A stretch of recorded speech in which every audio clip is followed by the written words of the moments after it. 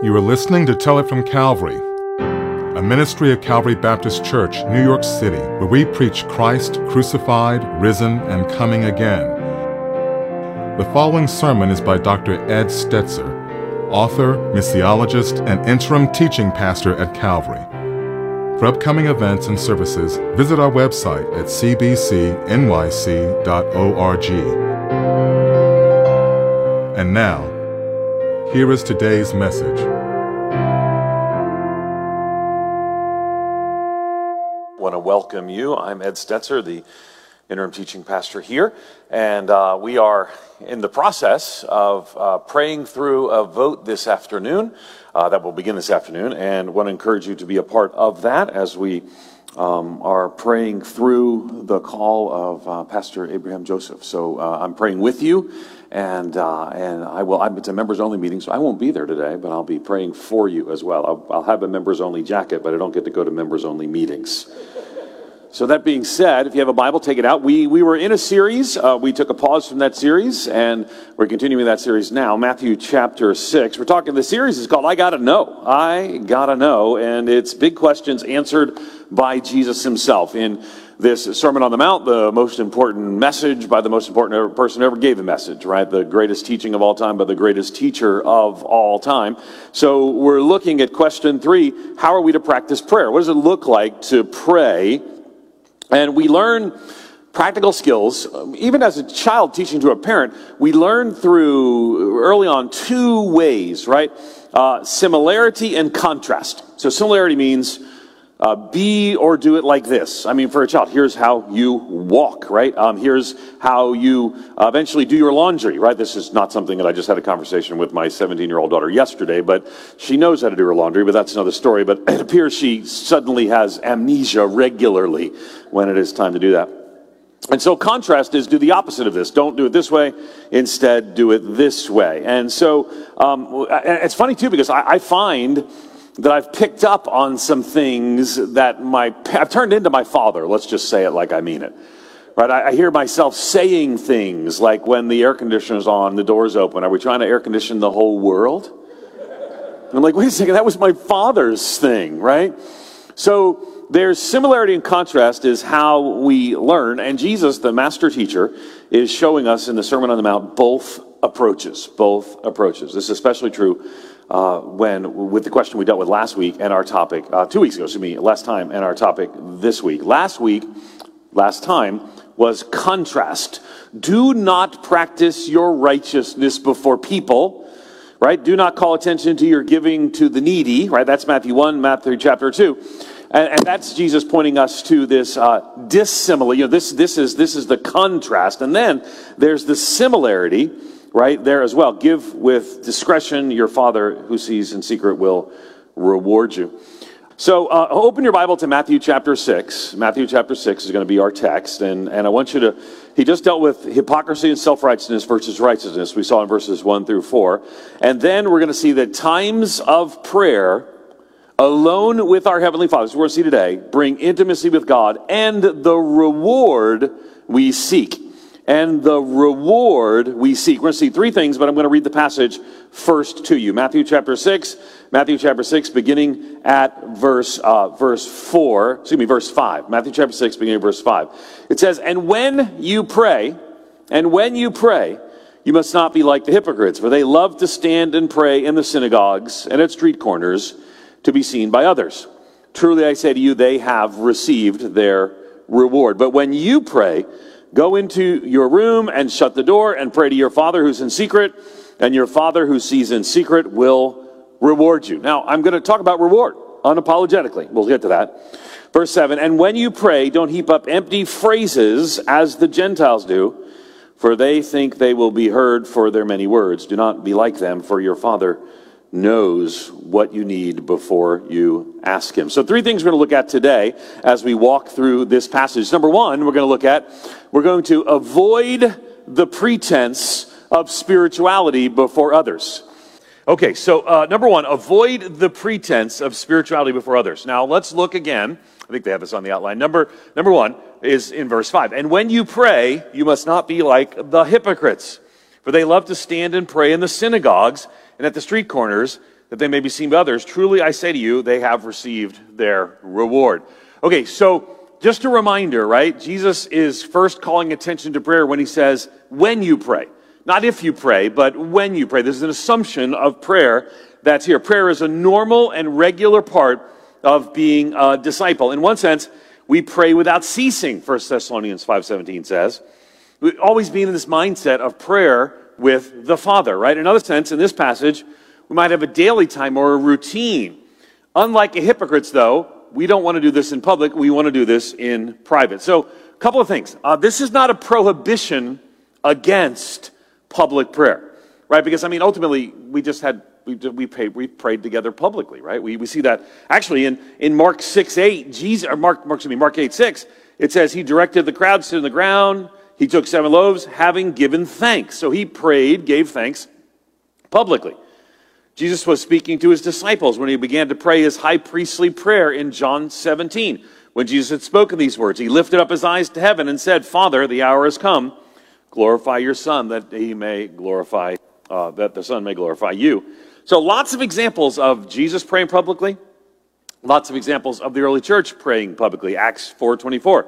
When they heard this, they lifted their voices together and said, Sovereign Lord, who made the heaven and the earth and everything in them. So the issue is not public prayer. The issue is the motivation behind that public prayer. In none of those cases was public prayer used as sort of an example to look at the high spirituality of the prayer. D.L. Moody once quipped that the person praying long prayers in public usually means they spend little time praying in private.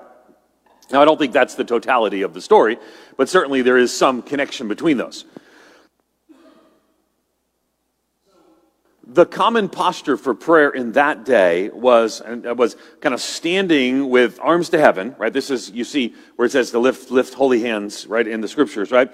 So the issue was not the position of the body. This is actually how people would pray, but and there were times to pray, right? There was 9 a.m., noon, and 3 p.m.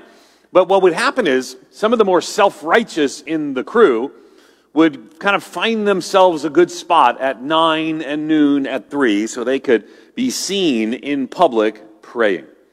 Now, you may have mentioned at the synagogue. Now again, we have to remember that whole context, that almost everyone who would pray in that day would pray at a synagogue. So it's not kind of singling out a certain group. But this is where these would see these things take place. Now, today, right, today we don't have the exact same, there's not a one-to-one correlation here, right? So today it might be somebody who desires to tell somebody about the good and righteous things they do, right? None of you would, even knowing this verse in there, no one would stand up and raise your hands in front of everyone else and say, look at me, I am the righteous one. You would know better than to do that, but the condition of our hearts is still sometimes that we want to practice our righteousness before people. So don't just say, well, I wouldn't do it that, so therefore I don't practice my righteousness before people, right? We're Baptists. We know how to practice our righteousness before people. And there's lots of ways that we can do it that are a little more subtle than the lack of subtlety that we see in this passage, right? So what happens is the practicing our righteousness before people kind of goes underground, finds ways to express itself that are not so obvious and overt.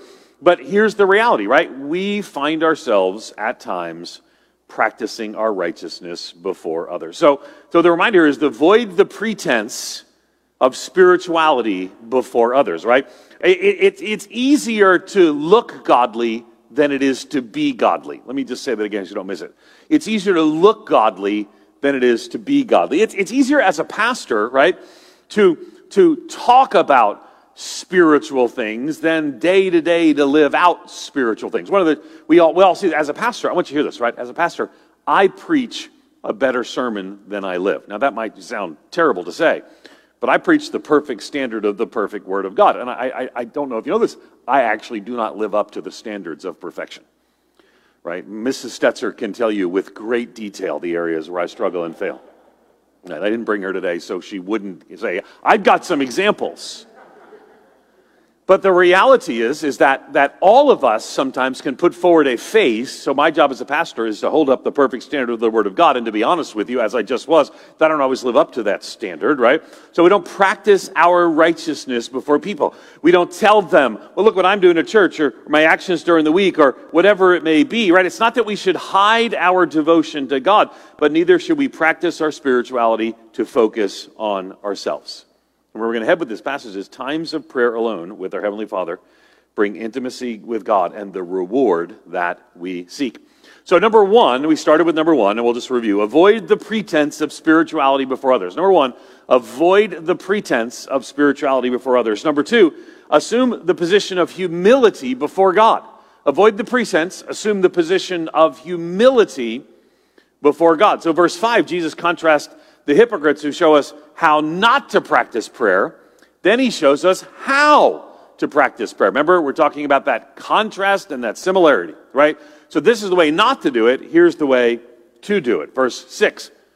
But when you pray, go into your room and shut the door and pray to your Father who's in secret. And your Father who sees you in secret will reward you. So the practice of private prayer has marked followers of Jesus for 2,000 years. We can think of famous preachers in the past, right? Maybe Jonathan Edwards is a name that you might know. You might not be aware that Jonathan Edwards is Aaron Burr's grandfather. So if you saw the musical Hamilton, when he says, my grandfather was a fire and brimstone preacher, it's actually talking about Jonathan Edwards. So Jonathan Edwards, known for his fiery sermons, right? I would say much more than that, right? Failures and model that he might be. He's known as a great preacher, pastor, theologian in the revival called the First Great Awakening. What many do not know is that even as a child, Edwards would go off into nature and pray in a private prayer booth that he actually built. So what we see is often powerful preachers are connected to a personal place of prayer. And I would say the only reason we know that is that they were preachers who may at some point have told the story. I think powerful Christians so often have a personal place of prayer. Spurgeon put it this way. Spurgeon is another preacher. He said, 9 times out of 10, declension from God begins in the neglect of private prayer. So as Jesus is being very practical here, right, to go into your prayer closet, let's be practical here. Maybe we might call that a quiet time, a time alone with God, personal worship, your spiritual discipline, your daily prayer, whatever you call it, right? It's very important. The most important spiritual discipline is actually that time and place of engaging. I believe let me say it again, the most important spiritual discipline you will exercise is those that you do by yourself.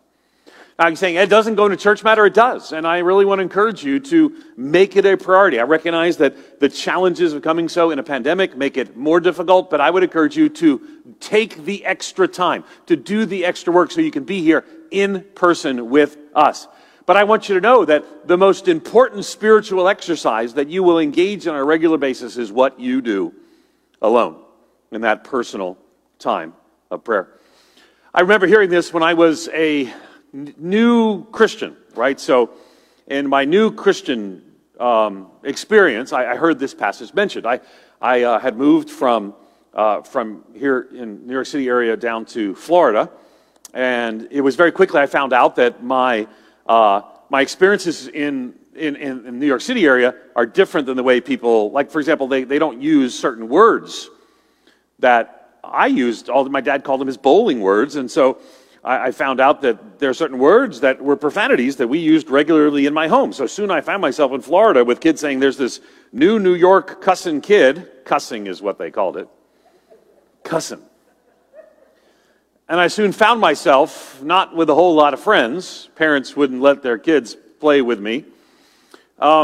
And, the Lord used that, though. The Lord used that. My mother was a relatively new believer. I got in trouble, as I often did. She forced me to go off to this retreat. It was like a punishment. She was a new believer. She made me go to this Christian camp.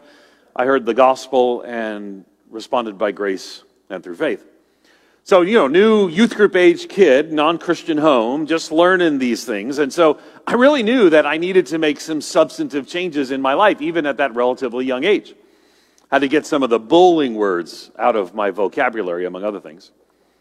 So what I did is, I took very seriously, I wasn't, because I didn't grow up in church, I wasn't the youth group kid who was sort of in and sort of out. No, I was all in. I was all in from day one.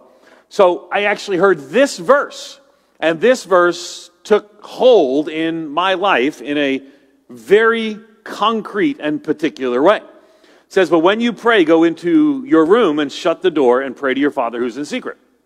So we lived in a house in an orange grove in outside of Orlando, and didn't have air conditioning. We were the only house, I think, in Central Florida didn't have air conditioning.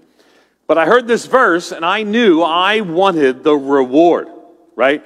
Your Father who sees in secret will reward you. I wanted whatever God had for me, I wanted.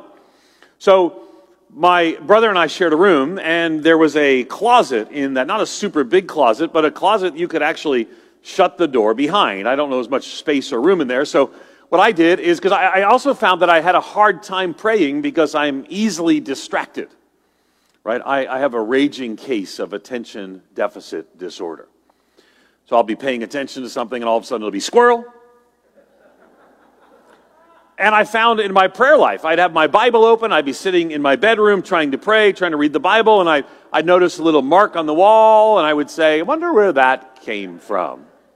And then I would follow the mark, a little crack on the wall, and I'd go up there and I said, I bet that was, I remember that time when we had a little bit of a storm. Well, that was quite a storm. Storms are a big deal, and I'm against storms, and then I'm far from the Bible. So I took this verse, I took a place in the closet where there wasn't enough room to set up something in the closet, but if I pushed the shirts and the pants aside off the hangers, and I'd put something on the wall, and I wrote out my prayer requests and the verses I wanted to memorize, and I took the little chair that my brother and I shared, and I put it in the closet, and I shut the door, the light in the closet. I would just look, no distraction, just me and just the Word of God. And I want you to hear this. The few years that I lived in that area, we eventually, moved back to New York, but the few years that I walked in that closet were some of the most formative spiritual years of my life. So you might say, well, Ed, do I need to literally build a closet, right? Do I need to go out and have a she shed where I can pray? A man cave where I can have my prayer time? And the answer may be yes, because I will tell you, doing so, setting aside a time and place for regularly engaging Scripture and prayer was the most formative spiritual experience of my young believing life. So you too can walk in such a practice. How might you do that? In a day of hyperconnectivity and everywhere we go, we've got, phones following us and people dinging us. And I want to encourage you, find your own prayer closet.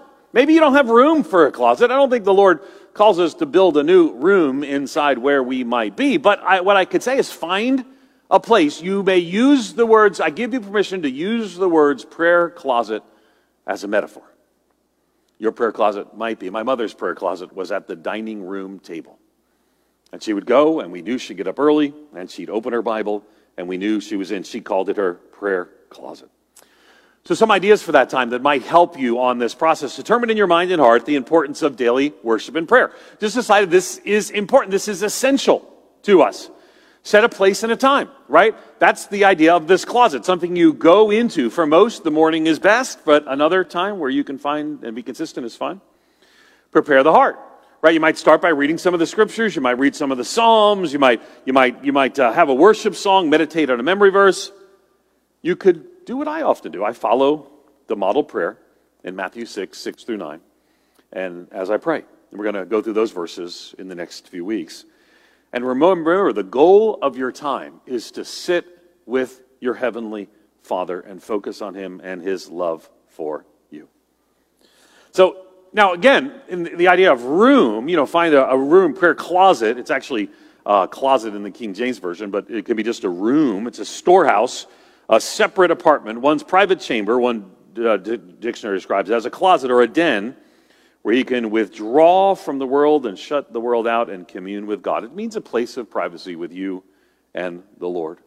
And Jesus is our model here, too. Remember, similarity, contrast and similarity. Don't do this. Don't be like this. But instead, do this. Jesus models this for us. That prayer closet that was basically just some moved shirts and pants on hangers and a prayer list on the wall was actually inspired by a verse. Early on, I was discipled. I was a new believer, and Steve, a lay leader in the church, said, we should memorize some verses together. So I said, sure. So we memorized Mark 1:35. It says this: rising very early in the morning, while it was still dark, he, Jesus, departed and went out to a desolate place where he prayed. So there's a clear understanding that Jesus models this for us. Similarity, right? This contrast, don't be like the hypocrites, be like Jesus. Luke 5:16 says, but he would withdraw to desolate places and pray. So, now, I'm not saying, I don't think I probably need to spend too much time on this. I'm not saying you don't need one another. I mean, I just talked about the importance of our gathered worship. What I am saying is that you need one-on-one time with the Lord. And the thing the hypocrites miss, the thing I don't want us to miss, the God of creation, the God who holds the universe together by the power of his word, the God whose power is beyond our comprehension, right? He delights in our prayers. God who needs nothing and lacks no good thing delights in the prayer of his children more than a good father even enjoys time with his children. I drove my daughters to different places in August, right? So I drove one to Canada, to the University of Toronto, where she's doing her master's degree, and I drove the other to California, which I will assure you the drive to California is a long, long drive. And Donna, my amazing wife, says, there are airplanes. You could just fly her out there. And I said, no, I want to spend 7 days in the Honda Civic with my daughter driving across country. And I don't regret it in the slightest. I, as a loving father, want to spend time. I delighted in the time with my daughter. And God even much more delights in the time that we spend with him in the Word. See, it says, your Father who sees in secret will reward you. I don't want you to miss this, right? Your Father sees. Your Father sees in secret. And what's the reward? Well, it's not the praise of men like the hypocrites. That's the contrast. So that's the praise of men as the hypocrites seek. That's the only reward they'll see, and it's an empty reward. But Proverbs 15:3 says, the eyes of the Lord are in every place, keeping watch on the evil and the good. So when I go into that secret place with the Lord, right, by the way, the word secret is the Greek word from which we get the word crypt. Crypt. Something hidden that cannot be seen by others. In fact, Dallas Willard actually refers to, and I love this, in the Spirit of the Disciplines, he refers to secrecy as a spiritual gift. The secret to prayer is to pray in secret. Say it again so don't miss it. The secret to prayer is to pray in secret. And in each of the three examples, remember we're walking through a book of the Bible, in each of the three examples in this chapter, giving to the needy, prayer and fasting, we are told that the proper practice leads to reward from the Father. So this reward is unapologetically put here before us in Jesus. We don't like to think of doing things for the reward. Doing them is the reward in themselves, we might say. But Jesus actually says your Father will reward us. And the King James actually says openly reward us. Now, what could that be? Well, I think it's a lot of things, more than one thing. Right? Answered prayer. Right? Answered prayer in the midst of this. Right? Answered prayer in this life as we bring our needs before the Father in secret. He responds with answers that impact our lives in public. Right? So we see the secret leads to the public. But most important is the reward of intimacy with God, which we'll enjoy not just now, but for all eternity. The greatest reward of prayer is God himself. Let me say it again. The greatest reward of prayer is God himself. So times of prayer alone with our Heavenly Father bring intimacy with God and the reward we seek, which is that relationship with him. Let's look. Number one, avoid the pretense of spirituality before others. That's number one. Avoid the pretense. Number two, assume the position of humility before others. So avoid the pretense. Assume the position of humility. And number three in our outline, acknowledge the privilege. Acknowledge the privilege of intimacy with God. Acknowledge the privilege of intimacy with God. And when you pray, do not heap up empty phrases as the Gentiles do. heap up. I like that phrase, right? Don't heap up empty phrases like the Gentiles do. They think they'll be heard by their many words. Do not be like them, for your Father knows what you need before you ask him. So again, it is when you pray. I mean, how many times we got here? When you pray. So there's an assumption that we would be praying, and if we're not, that assumption probably needs to be addressed in our lives and corrected in our lives. But the term prayer in verses 5 through 8 is actually the comprehensive word for prayer in the New Testament in the Greek. It means to speak out towards someone, in this case, towards God. And empty phrases is an interesting term, right? It's the idea of babbling, right? And you'll see some translations say, don't babble on. The NIV says, don't keep babbling like pagans. Some versions, like the New King James Version, says vain repetition. It's not that just saying a prayer with which we're familiar is wrong. It's vainly repeating them like a mantra. Now, here's an irony, right? We just prayed the Lord's Prayer, which is right after Jesus says, don't repeat things, this vain repetition, this babbling. Now, because the reality is that I still remember as a child, we didn't go to church a lot, but when we went to church, and Christmas and Easter maybe, and I remember when I went and I got my, I went through first communion, right? And I remember I had to go to confession beforehand. And I remember going to confession, that following going to confession, or at the end of confession, I was given a series of prayers to repeat. And I always sort of wondered what was going on in that booth. Did, like, the priest have a chart in there? And it was like, okay, so got angry, impure thoughts, jealousy.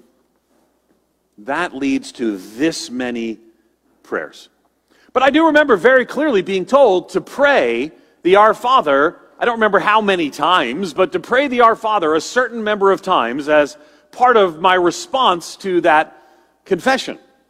And I remember that sometimes people would say, I've had this remarkable high number of those things. And what I want to say to you is that I don't think that when Jesus tells us not to be about vain repetition, that the end result would or should be that you might pray the Our Father a certain number of times to accomplish some spiritual cleansing in your life. Now, mind you, I pray regularly, Our Father, and Our Father in heaven, these fancy new translations. It's Our Father, which art in heaven, hallowed be thy name. And it's trespasses, not debts, but that's another story for another day. They actually put it in the bulletin, it says, use debts, right? And that's fine, it's a better translation, actually. But I think that there is a natural human inclination, and we know this actually from studying cultures around the world, that every culture in the world creates a religion, and most of those religions have a series of prayers that you recite over and over and over and over, somehow to keep the gods or God happy. And Jesus says, we're not like that. Now, it says, when you pray, don't heap up empty phrases as the Gentiles do. Now, when I say, saying to Our Father does not have to be heaping up empty phrases. But that's what it was when I was a kid. And I think that's what it can be for a lot of us. But there's a better way. Not vain repetitions. The point's not even that repetition is wrong, but vainly repeating them over and over and over again like a mantra. The point is the mere forming of words and reciting them. The forming of words and reciting them is not the point of prayer. Let me say it again. The forming of words and reciting them is not the point of prayer. Prayer brings us into the privilege of experiencing intimacy with God, our Father. It reminds us that He is neither a cold nor a far God from us, but a loving Father who delights in the time with His children. In contrast of heard by their many words. So religions make up chants and mantras, believing that in constant repetition they'll gain some sort of audience with the deity. And I would just say, just to remind us, that repeating a request is not the same thing as a vain repetition, right? Vain repetition, to quote from A.T. Robertson, is the babbling of words without a sincere desire to seek and do God's will.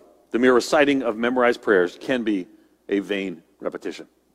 Now, don't miss that. I have prayed through prayer books. I don't think that that's vain repetition. What we're talking about is simply doing something from rote that we think somehow will keep God happy. Now, it would be odd for me to sit down with Donna for a quiet, intimate dinner and simply repeat the same thing over and over again.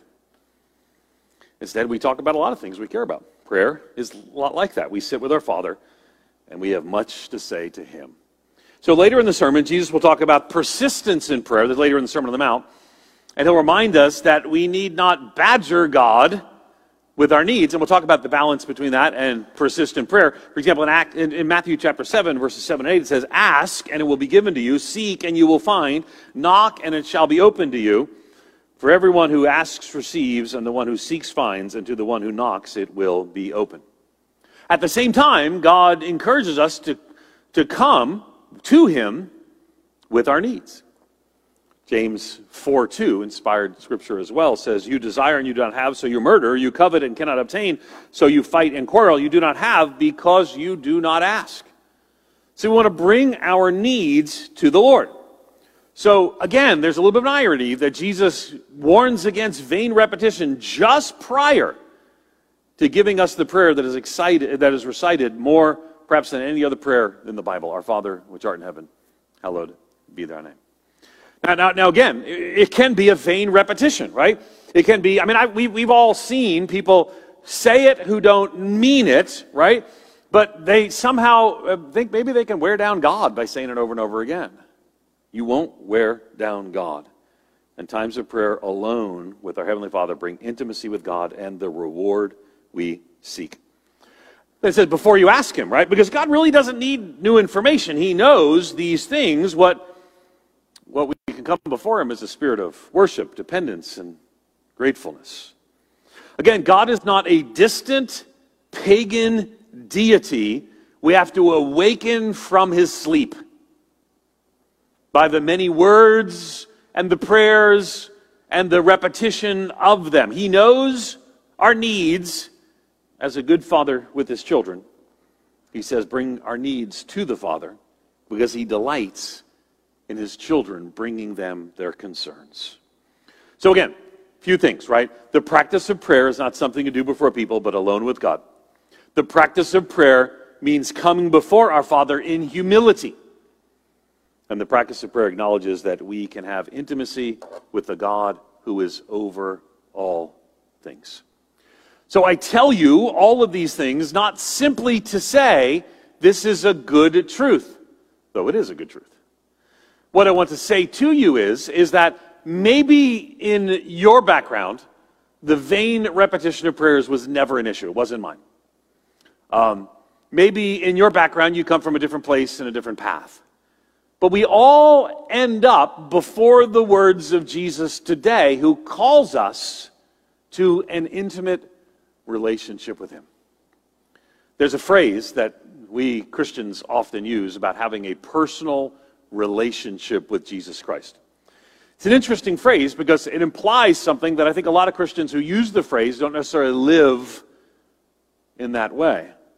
A personal relationship with Jesus Christ means that I'm spending time with God. Spending time in prayer with the Father in that prayer closet, right? I'm praying in the name of Christ for Him to be glorified, to know Him better and more. A few years ago, I was asked to speak at a meeting in Washington, D.C. It was a gathering of education leaders, government leaders, and religious leaders. It was during the Obama administration. President Obama was one of the other speakers that was there. And the theme I was asked to speak on was, how do we help Christians get more involved in caring for the hurting and the needy and the marginalized in their community? So they said to me, they said, Dr. Stetzer, can you, based on, you just did a big research project, and one of the factors that comes out of that research, there are 8 things that are marks of discipleship. One of the 8 is that people are serving other people. So that's true. It says, so can you do some analysis and present here what is it that creates the kind of Christians that serve other people? And so we did. And so I spoke. And it was sort of fun talking to this group of mix of people who were some of the Christian faith, some of no faith, some of other faiths.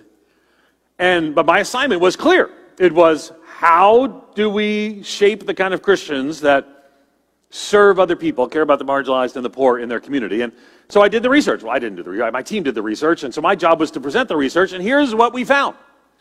The number one correlation between somebody serving other people and somebody not serving other people, the highest level of correlation was whether or not they were reading the Bible daily. So I get up in front of this avant-garde gathering of education and government and religious leaders, and I said, if you want Christians that care about the marginalized people in our communities, teach them to read the Bible daily. I didn't get invited back to that conference in subsequent. I mean, I factually presented. I gave the data. I talked t-tests and Cronbach alphas and did all the statistical things I was supposed to do. But here's the thing you might find interesting. I told them this too. It's online if you're interested, but I told them this too. Actually, reading the Bible daily is the number one thing that correlates with every single expression of discipleship in our lives. You want to share the gospel more? Read the Bible daily. You want to care for your neighbor? Deny yourself? Read the Bible daily. It correlates at a higher level with every other spiritual discipline. So I would say Jesus' words are true, regardless of whether or not research backs them up. But when he says, go into your room and shut the door and pray to your Father who's in secret, that practice is transformative. Thank you for listening to Tell It from Calvary. If you feel led to give toward the local, national, and global ministries of Calvary Baptist, please visit cbcnyc.org/give or call us at 212-975-0170. We hope you join us next time as we continue to tell it from Calvary.